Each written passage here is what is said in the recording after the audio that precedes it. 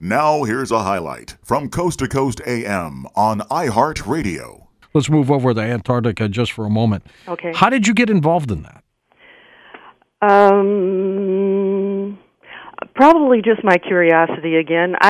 Like so many people in the country, I had to wonder back in 2016, why in the world were so many leaders that year going to Antarctica? And many of these guys were in their 70s and 80s, like Buzz Aldrin and John Kerry. You know, why in the world were they going down to one of the most inhospitable places on the planet? I found that very odd. And that really is what caught my attention in a big way, and I began to, do a lot of investigating. It's kind of interesting that the head of the Russian Orthodox Church went down there, and before he went, he had a meeting with the regular Pope in Cuba, and they met for about 3 hours. It was the first time they'd ever met, but they did have this meeting just before the patriarch left for the Antarctica. What was discussed? Why was that first meeting ever held? I found that all very mysterious. The other thing is, you see all these photos that people put on the internet about the things that are being found in Antarctica. And there's so many people that get their kicks out of playing with Photoshop that I always try to figure out a way to authenticate what I'm seeing. And on any of the postings we've done with Antarctica, whenever possible, I give people the coordinates so that you can take them and use Google Earth and find them for yourselves.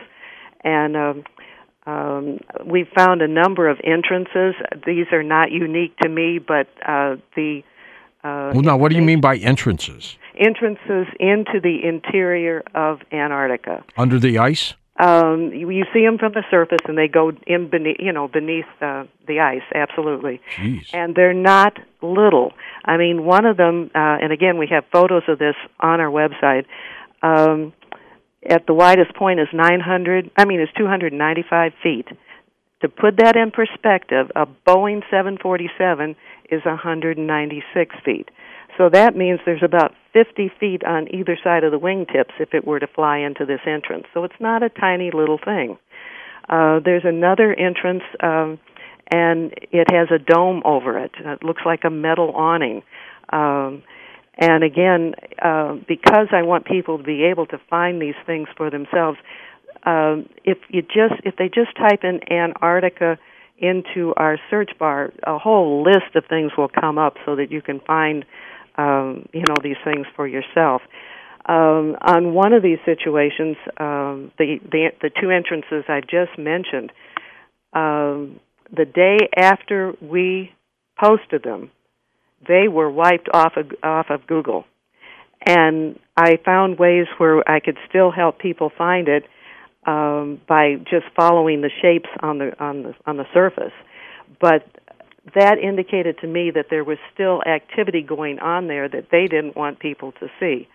And one of the places where you keep zooming in on where I was able to easily get to the entrance before, it just goes dark. But then I went deeper, and there is now a static photo there that you can finally get to, but you cannot see anything that would be changing.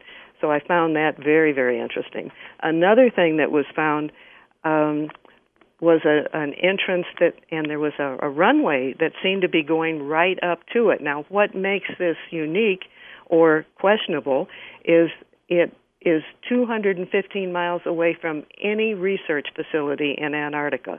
So here's this big entrance into the interior with something that clearly looks like runway lights taking you up to this entrance. And it's another one, and I'll use an airplane as a comparison. If you have an A320 Airbus, which has a wingspan of 117 feet, it could fit into this because at the widest width, it's 149 feet. But you can see it looks like runway lights. And again, I provide the coordinates so people can go and find these things for themselves, because I think that's so important. A late Navy insider, Bill Tompkins, Yes. died at the age of 94, but he was revealing incredible secrets. You've had an opportunity to get some information about him, too. We've done a story on him. It's under the it says Antarctica, and then reptilian aliens help the Nazis, and information about him is there. I find him the most credible person to pay attention to. I know there's whistleblowers that are talking about things in Antarctica, but his reputation is impeccable. And he was involved in U.S. Navy intelligence back in World War II. He also worked at the highest levels of NASA, and he worked with Wernher von Braun and the next man that was working with him all the time. In his book, he came out and talked about working with human-looking aliens at NASA, and that these human-looking aliens were very instrumental in we humans developing our space equipment and space travel. And you trusted Tompkins, I think, more so than anybody that you've interviewed or talked to. I absolutely think he is absolutely worth considering. And he also talked about the Nazis and reptilians down in the South Pole. You hear those kind of stories, but when you hear them from a man like him, you really have to stand up and take notice and consider it might very, very well be true. And basically what he was saying was that let me back up a second. The biggest chain of volcanoes in the world, believe it or not, is under the western part of Antarctica. And in ancient times, there were these huge caverns and tunnels that were formed by the flowing lava. Mm-hmm. According to Tompkins, or I'll just call him Bill and make it easier, according to Bill, the reptilians long ago established an underground base there in those old volcanic caverns. And they were teaming up with the Nazis, and the Nazis were teaming up with them even before World War II started. And they were, it went back into the 30s when they were cooperating with them. And eventually, the reptilians gave the Nazis, I would say, like adjoining caverns that weren't as big, but they were certainly, big enough for the job. And he gets into the really dark side of all this. We all should know about the Holocaust in World War II and how the humans were treated, and there was slave labor and all that. The same thing was going on in these facilities in Antarctica where they were producing their space vehicles, and they were using human slaves down there. These kind of operations are still going on. They are still producing things down there. But long ago, they were flying to the moon. And he said that some of the Navy spies that he knew said that they had also flown to the stars from Antarctica. Jeez. And that many of the UFOs that we're seeing, and perhaps are still being seen, are actually originating out of Antarctica. They somehow are able to just submerge and go through these caverns, I think. Even back in back during the Nazi wartime, they had submarines that that would go underneath the ice, and there's like an underground river beneath the ice, and so they would travel that way to get to these facilities. Do you think, Mary, that there are underwater cities there that have been covered up, that there might be a huge UFO under there as well?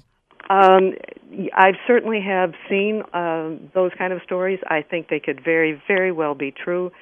From what I've been able to reason out is that either they expanded on these underwater caverns. I don't think they just went down there and from scratch started building things. It's just like here in the mountains. We have underground facilities that I've written about in one of my books. I'm sure that some of that, at least, was started with the underground caverns that exist here in the mountains. It just makes it easier to get something started. What do you think all these scientists are doing there now? What are they doing? I think the ones on the surface may actually be doing the things they say they are doing, which is like keeping tabs on climate change and water changes and biology. I'm sure all of that kind of thing is going on. And to what extent those might be involved with what's going on beneath it, I suspect that isn't. We can't assume there's a direct connection that way. Tell us about this 12-minute overview. Is it a video that you have available? Yeah, and I think it's still on the homepage, listed with the latest stories. And I think it's a wonderful thing for people to use to kind of quickly catch up with some of the stuff that's going on down there. I don't know about you, but I don't have the time, and most people don't have the time to sit and listen or watch hours and hours of YouTube. And this one's about 12 minutes long. It does a nice summary of it. I only have one criticism of the production, and that is they have voice overs with the photos or with the videos. Mm-hmm. I can recognize Linda Moulton Howe's voice. I can recognize I'm going blank on his name right now, but I can recognize a couple of the voices. But they should be identified, and that's regrettable. Sure, that they haven't especially done that. With their credibility, too. Yeah, and so I think that was a real shortcoming for the people who produced it, but what they've given fits everything that I think is worth considering, and there's such a benefit to having a condensed version of it. So I would encourage people to take a look at it. Listen to more Coast to Coast AM every weeknight at 1 a.m. Eastern, and go to coasttocoastam.com for more.